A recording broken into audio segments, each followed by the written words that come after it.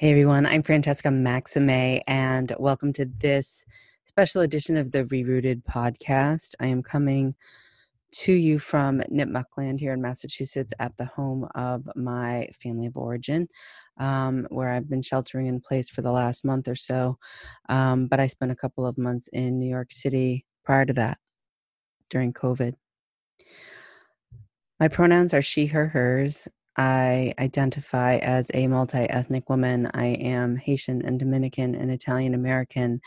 And in some circles, I might be said or called to be, or I may even be experiencing that I am light-skinned or white privileged passing or white racially privileged or light-skinned privileged passing, depending on who meets me and what they're thinking of me that day. But the truth is, I'm Haitian, Dominican, and Italian American. And because of that mix, I feel like I've been given a gift, really, in a way, which is that I am in a both and kind of a situation where I can and do engage in spaces that are for people of color, people of culture, the global majority. And I also engage in spaces that are, although I'm not a Spanish speaker fluently, I've learned a little bit when I was a kid, are for the Latinx community. And I also have spent a lot of time, as we all do, in a culture that's founded around white body supremacy in white spaces. And for a really long time, had no cognizance of my participation in the way in which I would become complicit and sort of collude in how I showed up in white spaces, and assumed that that was pretty much the way things were. I was on a date a few years ago. I want to say 4 or 5 years ago, definitely prior to 2016. So it was probably around 2015. Might have even been that summer. And the person said to me, Black Lives Matter. And he was white, but he was an MC. He was like a rapper. And he was very much in tune with what was happening in communities of color and with that Black Lives Matter movement. And I remember saying something that I'll never forget. I said, all lives matter. And then I went on to look at the dog that was sitting next to me at the bar outside because it was summertime. And I said, well, heck, Dalmatians' lives matter, because I love cats. I love animals and dogs. But it didn't even occur to me that by saying something along those lines, how far away I was from any sense of what the history of racism in this country means, how insidious it is, what structural and systemic inequity does to people who have white racial advantage or inheritance, how it perpetuates all of the mental health and emotional health and spiritual health issues that are present in white bodies, and if left unchecked, often the violence that we often see that has really galvanized our nation. Enough is enough. What we resist persists. And we see protests now with righteous anger, frustration, irritation, not taking the knee for Colin Kaepernick, not understanding that, this whole culture that we're in is a culture of supremacy, which means in order for me to have more, you have to have less. I have to be better than you. This sort of cultural narcissism, this whiteness, this elephant in the room, this carbon monoxide, this gaslighting, things that so many have been trying to call attention to. In particular, Black trans women have really, really called attention to this, and queer Black women, and just the community of Black people in this country, not just Dr. Martin Luther King, all the boots on the ground, the women, the men, the young people that we see in the streets right now. Why am I telling you this? I'm telling you all of this because I was not woke at all, at all, at all, even though I'm multi-ethnic, even though I always claim my Haitian, Dominican, Italian American heritage, even though I was someone who had a mother who married a Black man who was not born in this country, was, from the Caribbean. We never talked about race at home. We didn't talk about it. It wasn't something that we talked about. They were Italian. They came over. It was assimilate. It was shut up. My mom became a doctor. It was, if you're a woman and you want to get through medical school, 1 out of 5 women or girls at the time, whatever, they were 20, to get through, you shut up. This assimilation, the cost of not being able to take over with us and speak at home the Italian language that my mom's side of the family spoke. They couldn't practice their language. The genocide that this country is founded on, the land grab, the revolution from Great Britain to come here, that was in service to elitism and classism and greed, really. Jack Kornfield, my mentor, talks about greed all the time. And how, again, that's the Buddha's main teaching: craving, greed, never enough, insatiability. Our addictions, our smokings, our gamblings, are not able to sort of recognize and notice the pull, notice the reactivity, have a capacity, bodily and somatically for distress tolerance, and then just sort of, want more of that. Or the other, which is what we often see with white racial fragility, as Reverend Angel Kyoto Williams talks about. It's not white fragility, it's white racial fragility, is that there's a certain idea of dissociating. Like, if we don't talk about it, it doesn't exist. If this isn't something that we mention, we're not going to, worry about it. It doesn't happen here. Or, gee, yeah, I feel bad about that. There's a lot of hand wringing. But there isn't really this coming out to say racism is a thing. White body supremacy is a thing. It's not just for the KKK. It is for us to understand how, as the Buddha would teach us, not clear seeing is the root of the problem.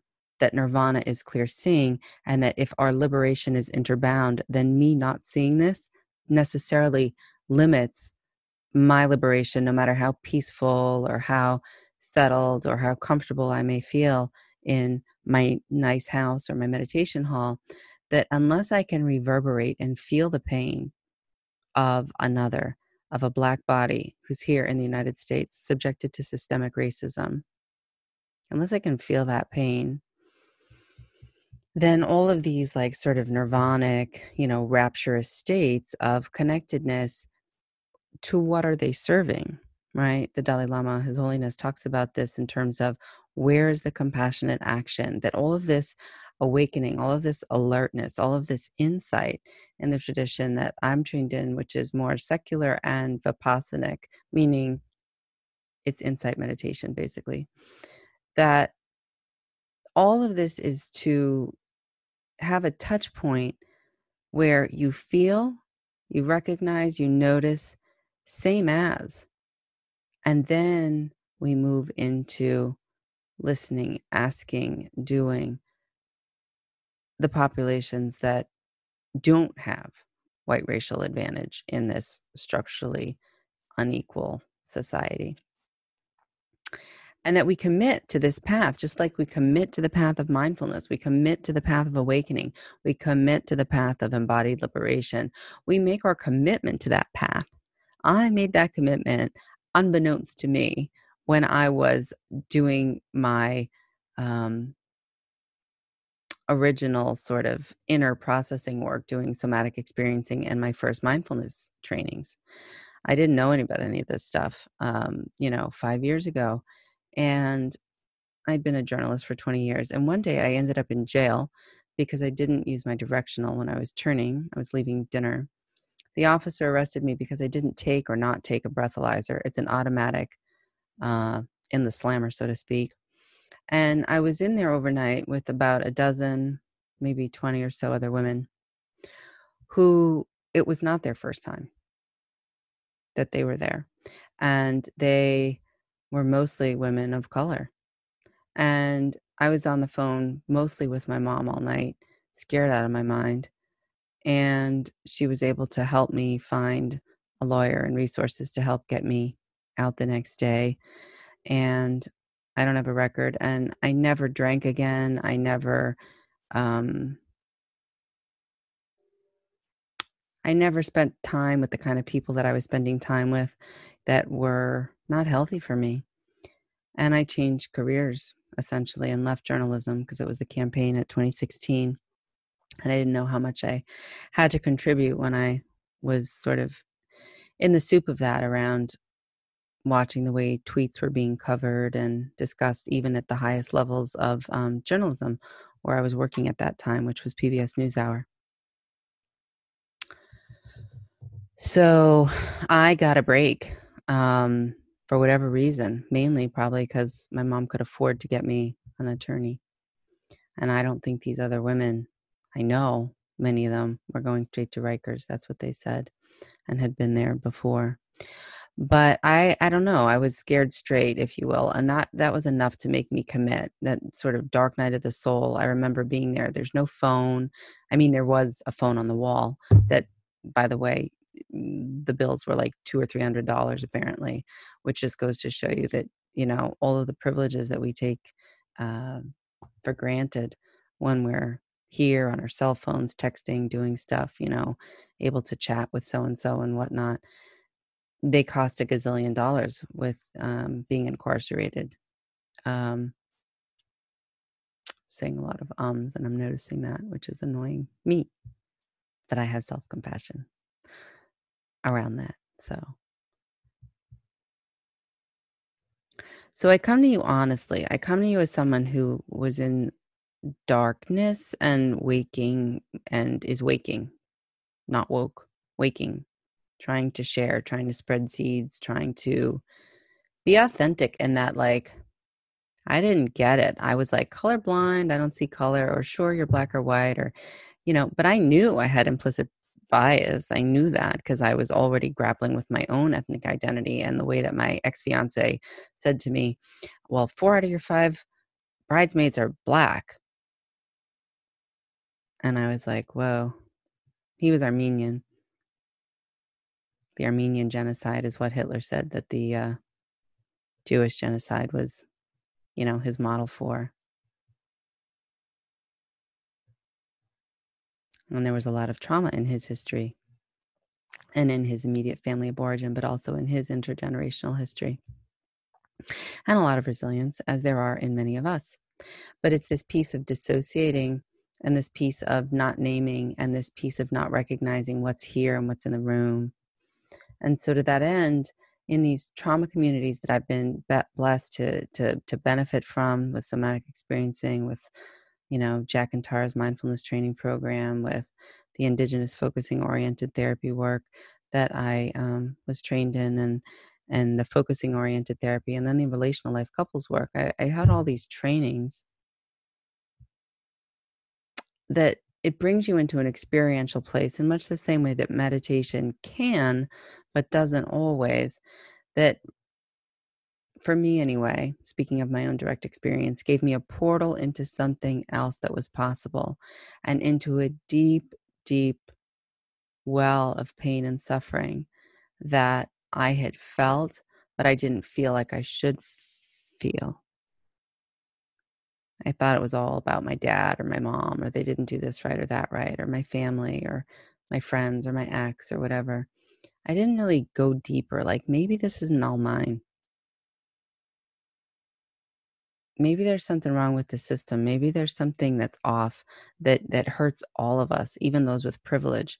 People would say, "Oh, you're attractive, or you went to an Ivy League school, or you're on TV, you're a news anchor." I was like, "Yeah, why don't I feel like this is special? Why am I suffering?" Like, it was real suffering, but it was like my suffering. It was like localized.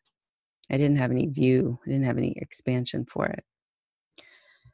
Now it's so different that I remember sitting at a retreat Jack was hosting at Garrison, and I was just a waterfall. I was tears, just a waterfall.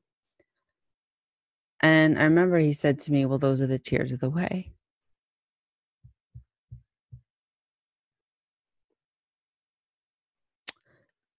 And I cry as I think about it now, because that heart of mercy and compassion, recognition and affirmation of all the grief that I had for all my personal, all my local stuff that did get touched into in a different way and could be held in a different way and could be tolerated within me in a different way. Having a capacity to do that then emboldened me to be able to have a capacity to do the grief work and the history learning work of what the history of racism is in this country, which is so ugly. And what we saw with George Floyd, Breonna Taylor, Tony McDade, Nina Pop, Ahmaud Arbery, and Christian Cooper, what we've seen is the legacy of that, of redlining, of inequity, of Jim Crow laws, of 3/5 of a person, of ownership of humans. And this is what, a few hundred years ago? And when you see the pictures and when you read the history and when you hear the accounts, and yet at the same time, we have this sort of left brain knowledge of like, oh, well, we all come from this one ancestor in Africa, this one ancestor that the researchers in its uncommon, knowledge known as Lucy, but is actually Dinknesh, the African name for this little human, this being that we came from, the mother.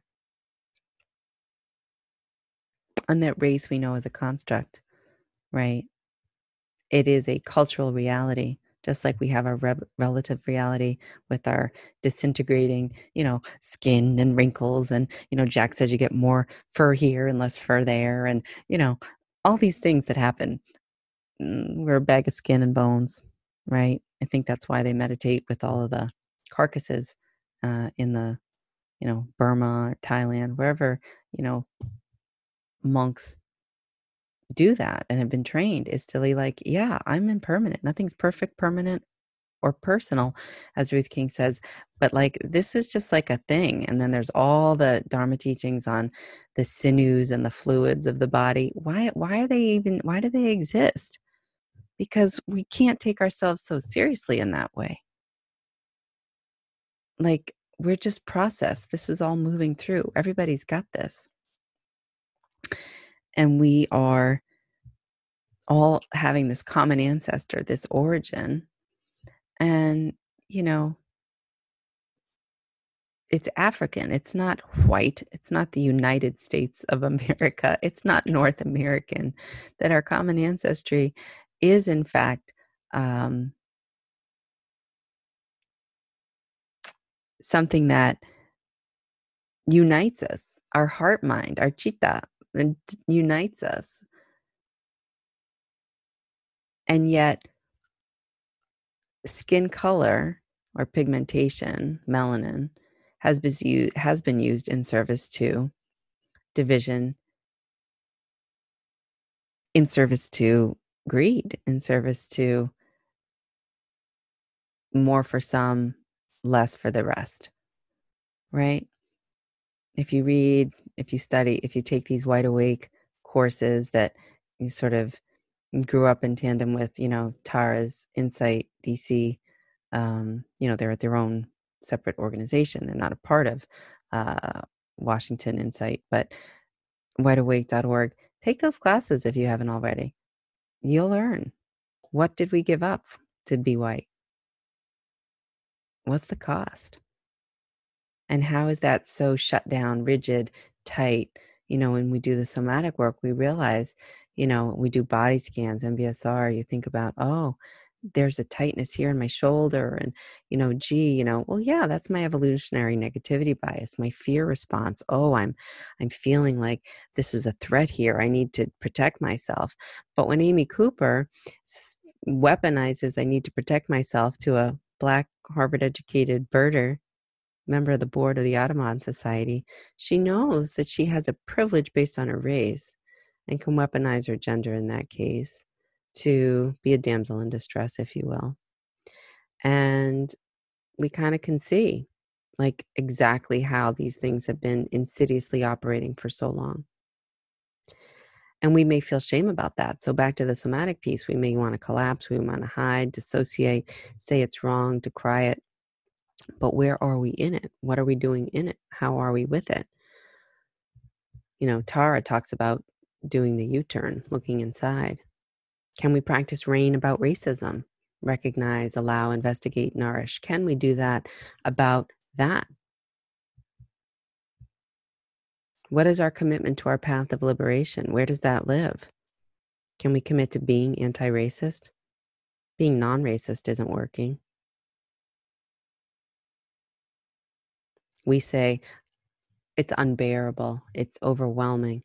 When I started to do this work and I took Dr. Joy DeGruy's class, she wrote a book called Post-Traumatic Slave Syndrome. She also offers an 11-week class I highly recommend. It is the best to learn the history. That I just was in a 6-month, depression. I didn't know what I didn't know. It was like, what?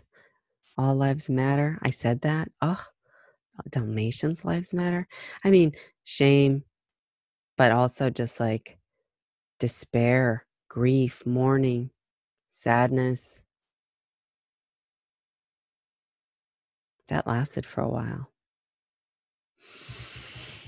And I had learned how to do some of the somatic stuff where I could breathe and self-regulate enough to say, okay, so these are the beliefs I was holding. This is my conditioning. We talked to Dan Siegel. He talks about limbic conditioning, subcortical synaptic, fusions, what gets wired together,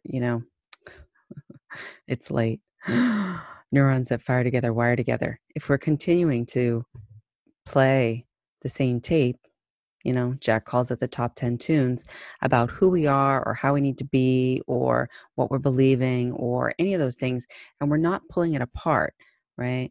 It's like, okay, I have this somatic reaction. It could be anger. It could be dissociation and, delusion. It's always, what do they say? Mindfulness is moment to moment, friendly, curious, present, moment attention to whatever is here, allowing it to be there without pushing away, pulling in toward, or zoning out about. When we talk about racism, it's so easy to have those responses, but to be mindful about it is to be able to be with our experience and notice it. And when I was doing these trainings, I was like, whoa, this is a lot. But I had built up somewhat a capacity for that. So that's what your practice, that's what the practices are for, to build a capacity to tolerate the distress. So then you can move into the compassionate, wise action, the equanimous action, the non-reactivity, the response ability to respond wisely with wisdom. The two wings, insight and compassion, insight and really this embodied connection. So it's kind of rambling, but poetry will not save us, but it is one of the ways in which we can start to dig in. Who knows, maybe poetry will save us. I know it saved me many times and many, many folks many times. But poetry alone, I should say, will not save us. But poetry is definitely part of what will save us, as is any kind of art or music or creativity or, connection around that. So, art, of course, is another way to dance, movement, not in a spiritually bypassing way, not in a dissociative way, but in a way to stay grounded and connected and know that that we have there is a body. there is a body and that there is breath. And I wrote a poem on the first day of Passover that I'm going to read now. And then I'm going to read you another poem. My poem is called The Sound of Sirens, and it's before the protest began. It was written in April on the 8th. Today's June 3rd, 2020. The Sound of Sirens, COVID-19, New York City. From the shower of my Brooklyn apartment, finally getting clean at 5 p.m., even though I have been up since 4:30 this morning, I hear an ambulance siren and notice they don't seem to come by as frequently as they did just a few days ago, or even as often as they did a couple of weeks ago. They say we are at the apex. This afternoon, I watched a webinar given by an NYU professor specializing in the great disasters of New York. He went back to the 1800s, describing how, out of these blizzards, bombings, and flus, we emerged with a better subway, a more diversified economy, and that tech companies and downtown Manhattan residents were a good replacement to help regenerate the city after 9/11, the 2008 economic crisis, and bank bailouts. The professor suggested that when this pandemic is over, whatever that means, we'll all have our temperatures checked regularly before entering buildings or shared spaces, that movie theaters will have seats miles apart, that the Nets and the Knicks won't hold games nor be missed since they're such terrible teams anyhow, and that buildings will be retrofitted and COVID-proofed in much the same way that our post-9/11 airports now require X-ray screeners, along with our de-shoeing and disrobing. He says the new New York economy should include building a sleek biotech center in Queens, Corona, the part of that borough with the highest death rate from coronavirus, currently lacking Manhattan's big-name research hospitals. I recall the Instagram social media post and aerial photo of billionaire music mogul David Geffen's yacht in the Caribbean, his counsel. I'm hoping everybody is staying safe, and I'm reminded of the article that I read describing the architectural designs of bunkers the rich are installing in their homes so they can be quarantined safely at will and with comfort. My shower's head sprays me clean with piped-in treated water. I haven't prayed in years and ask no one if this is a holy moment. I notice the silence, the audible desert in between the blaring red ambulance horn, spinning, signaling, another trip to or from the hospital carrying perhaps another body, or perhaps a man or a woman, maybe still filled with life and breath. The news reports clearly tally their ages, but not their races. We know they're bus and cab drivers, MTA workers, grocery store clerks, restaurant delivery men, black and brown. The newspaper photo of the woman cleaning the subway without mask or glove lingers in my mind, as do the other photos of the third-grade teacher from Brownsville and the greeter, Miss Janice, at the Brooklyn YMCA. Taking a walk in Prospect Park, through my mask, I say hello to the man and woman without them, cleaning up trash, identified as Parks and Rec staff by their green boiler suits. He replies, "How you doing?" as I pass by. My first time out of the house in 3 weeks. Unlike some shower heads with long and pointy nozzles or removable handheld controls, mine is plain silver with a wide flat head, reminding me on this first day of Passover of the photos of those I had seen in the chambers at Auschwitz, once spewing either water or gas, or perhaps both. On this day, I wonder if the sounds of the trains shuttling to and from Dachau and Buchenwald were as loud and frequent as these Brooklyn sirens, or if the trains were more muffled, muted, silent, as the people they passed by were, as my apartment building is now. Another ambulance blares by, whee-yoo, whee-yoo, whee-yoo. The time elapsed in between the sounds, now long enough to write this poem, whereas just a week ago, another siren would have emerged with the start of each stanza, or even a new line's beginning. Cleansing myself so late in the day, I ponder why I even bothered. Is it better late than never? Can I start my day over again, fresh now? If I feel clean, will I gain motivation? I look at the shower head, dripping, flat and cold. I wonder, what is the cost of the silence between the sirens?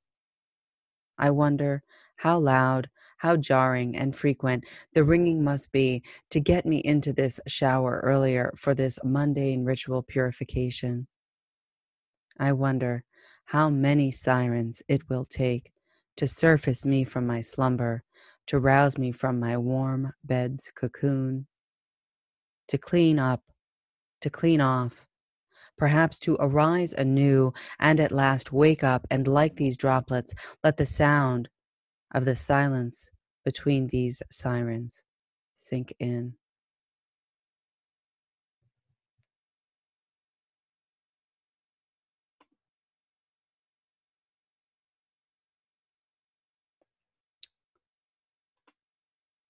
So,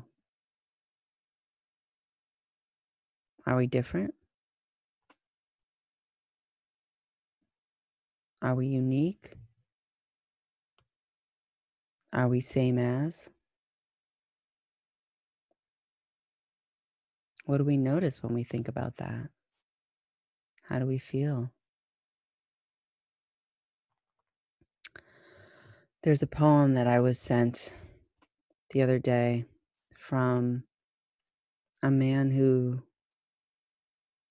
tells me that I've been in prison for over a decade for a crime I did not do, and within that time I write to vent about my frustrations and inequities of the criminal justice system, and I would like to share a post with you about my case and also a poem. I saw you on TV recently, and I felt your poetry, and I wanted to share mine with you. Thank you for your time, and I would like to hear your feedback on my post and my poem. And what he's referring to is a feature that PBS did on me because I had won a poetry prize. This is from Deshaun Ragland in New Jersey. Fresh off the boat to a system that is lethal, we had to fight to vote just to make things equal, not to misquote, but they said we was 3/5 of a man. My people, equality for us was never the plan, but we made a stand to demand change because unity and power go hand in hand. You see, at first we was brought here just to farm this strange land, beaten and raped as their way to reprimand, and from there we grew. So you got to understand that to make it through the dark, you must give your brother and sister a helping hand. Because one idea can spark the fire in their heart and start a revolution that is off the charts, like how Malcolm and Martin found a solution to uplift our society by washing out the pollution in thy mind. Tupac said that even a rose can grow out from a harsh reality. So if no one offers you their hand, then please take mine. Don't panic. Stay organic. We're from the same vine. There's only 7 degrees of separation. So if you're white or Hispanic, we are still related. Even if your ancestors weren't traded or forced to work on a plantation, our jaded views need to be faded, because to change this nation, we must combine and be kind and be the vision to the ones who are blind. We must stand up and show our spine to commit and dismantle the school to prison pipeline, because they target kids as young as 9. No exaggeration. Hatred is exploitation with an evil, twisted design that you don't want and me, that don't want you and me to align, leaving you with no reparation or peace of mind. So you go to vote and then say, never mind, you think your opinion don't count and that's your observation. Well, then let Obama be your inspiration. We need to vote for a better public education and affordable medication. We need to force legislation to invest more in rehabilitation. PTSD passed down like an infestation, from being hung by a rope to years of being beat in the back of a police station. But we are the people. We are the people. We are the people. And we must work on creating a better civilization. And if Obama ain't enough, then look toward Garvey, Ali, or Mrs. Parks for motivation. Even through our incarceration, through these bars, we can reach out to the next generation and push for them to vote so our kids don't become our duplication and find themselves in a similar situation. Let's teach them that there's power in their pigmentation and self-identification so that they'll learn to embrace their individualization. We are the people. We are the people. We are the people of this nation. You are my sister. You are my mother. All of you are my bloodline. You are my brother. You are my father. And to inspire change, you don't need to be an Einstein. Just action, like how King threw up the peace sign. He smiled in the face of danger. My kinfolk, I am not a stranger. So come close, and in my embrace we can both shine. Now, pay close attention to the next line. We was hosed down as we protest and was put in detention, but we are still standing. And because of that, we now have the 15th Amendment. So go tell all from east to west that all men and women should go and vote. And now that is what I define as dope.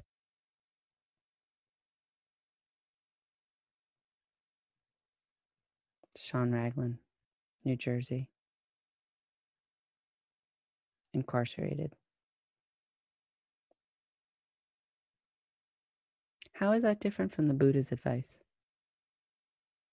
His invitation into our own direct experience. How is it? I don't see any difference.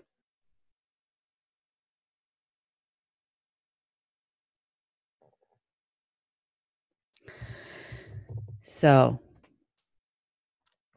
one of the things that I want to invite everyone to consider is just noticing how you're feeling, noticing what's coming up for you right now. Take a breath. What's happening in your neck, your throat, your back, your belly, your chest. Is there any emotion? Is there a checking out? Is there a checking in? How's your posture? Are you leaning in or leaning back? Just notice. Name it.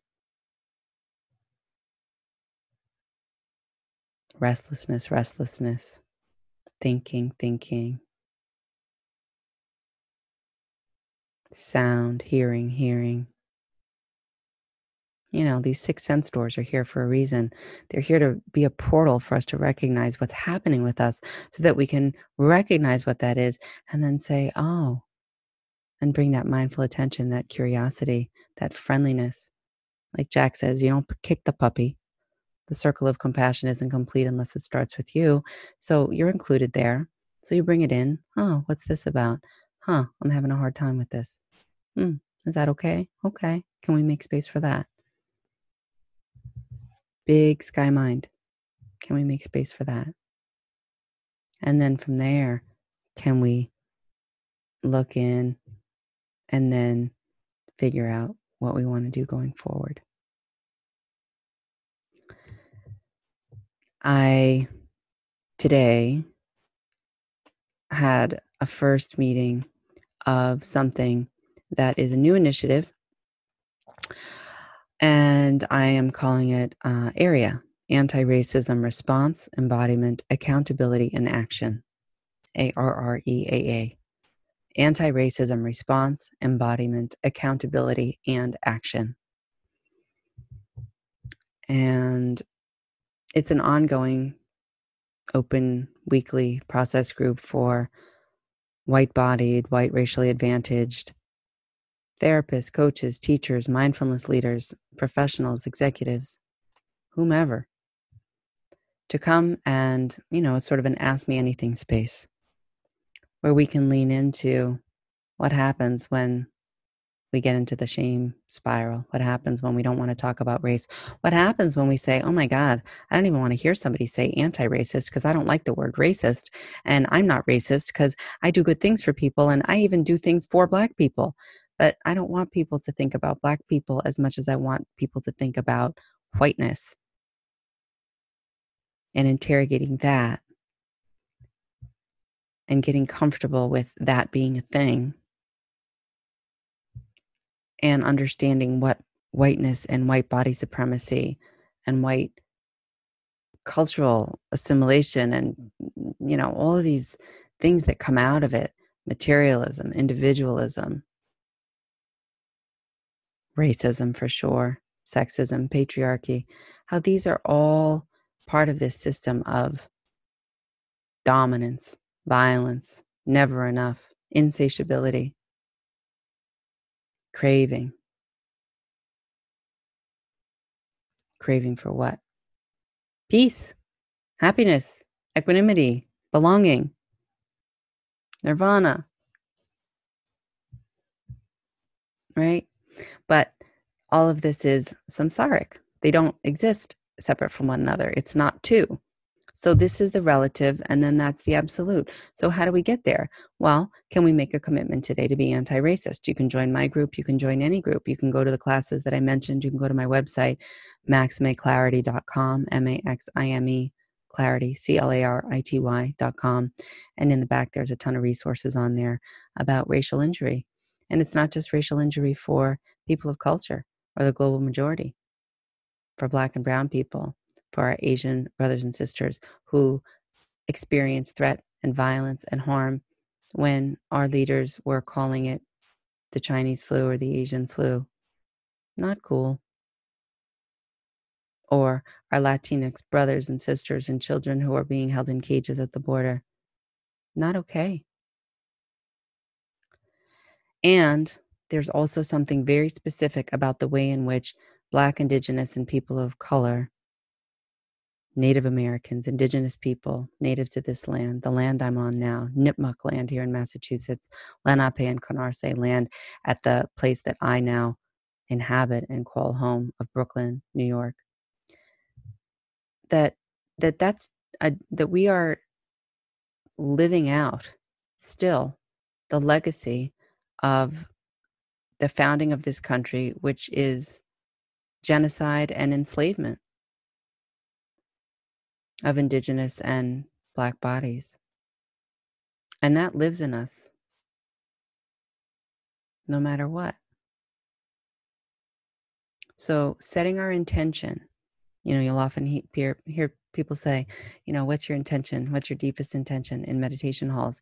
What's your deepest intention? Could we be open to the possibility of having a deepest intention of being more courageous about being an embodied anti-racist, to committing to that practice? That's the invitation I want to offer today to consider. Can I make that commitment? And then hold myself in compassion along the path, knowing that I'm not alone, knowing that I have all my other brothers and sisters that are also committed to being anti-racist, and knowing that feeling connected in that community in itself is healing. It has been for me in my direct experience.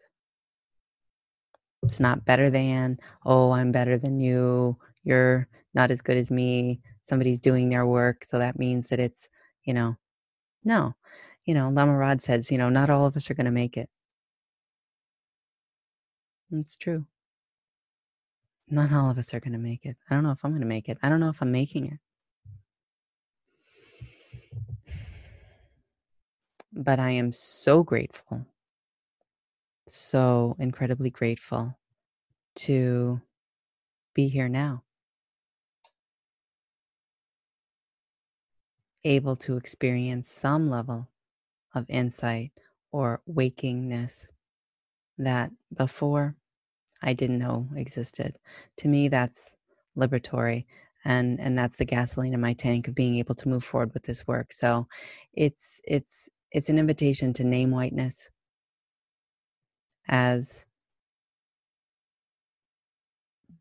the real thing that needs to be interrogated, and to really look at white body supremacy as the elephant in the room, the carbon monoxide that's killing us all. in this country and globally, to be honest. Skin color is a constructed thing that if you take Joy DeGruy's class, you're going to see all the reasons why and how it was created. Linnaeus, species, all these weird categorizations that people made up. Just like we make up stories in our heads and then we believe them when we live our lives from that place. Or we hold on to things like, the story of when they're passing, the why are you still holding the canoe after, you've already crossed the river, you can put it down now. It took you across there. Whatever we did, whatever we've learned, whatever programming we've had, whatever subcortical synaptic fusions have kept us going to date, did help us to fit into a society of white body supremacy and privilege and patriarchy, have helped us in our family of origin to either stay silent, to get angry, to check out, to dissociate, to fawn, fix, flight, freeze, all these things. We know that's our evolutionary negativity bias. We know this. That's okay. And now that we're aware of these things, or we can open to our awareness about these things, now we can start to work with that and process that. And then from that place, move into being a full partner, an accomplice, a co-conspirator, beyond allyship, right? Because we get something out of giving something. And it's not just making somebody a sandwich, although it could be that. It's much deeper.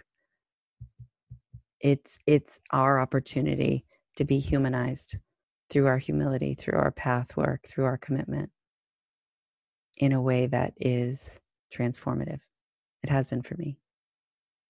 So that's all I have to say for now. Brothers and sisters, people of culture like me, people who have some measure of light skin or white racial privilege like me, people who have different gender identities and sexual orientations and abilities, faiths, practices. Fear is the cheapest room in the house, as they say, as Rumi or Hafez, I forget what it is, the poet says. Build a better house, we can do this. And we are in good company. So I invite you to join me on this journey. Thank you.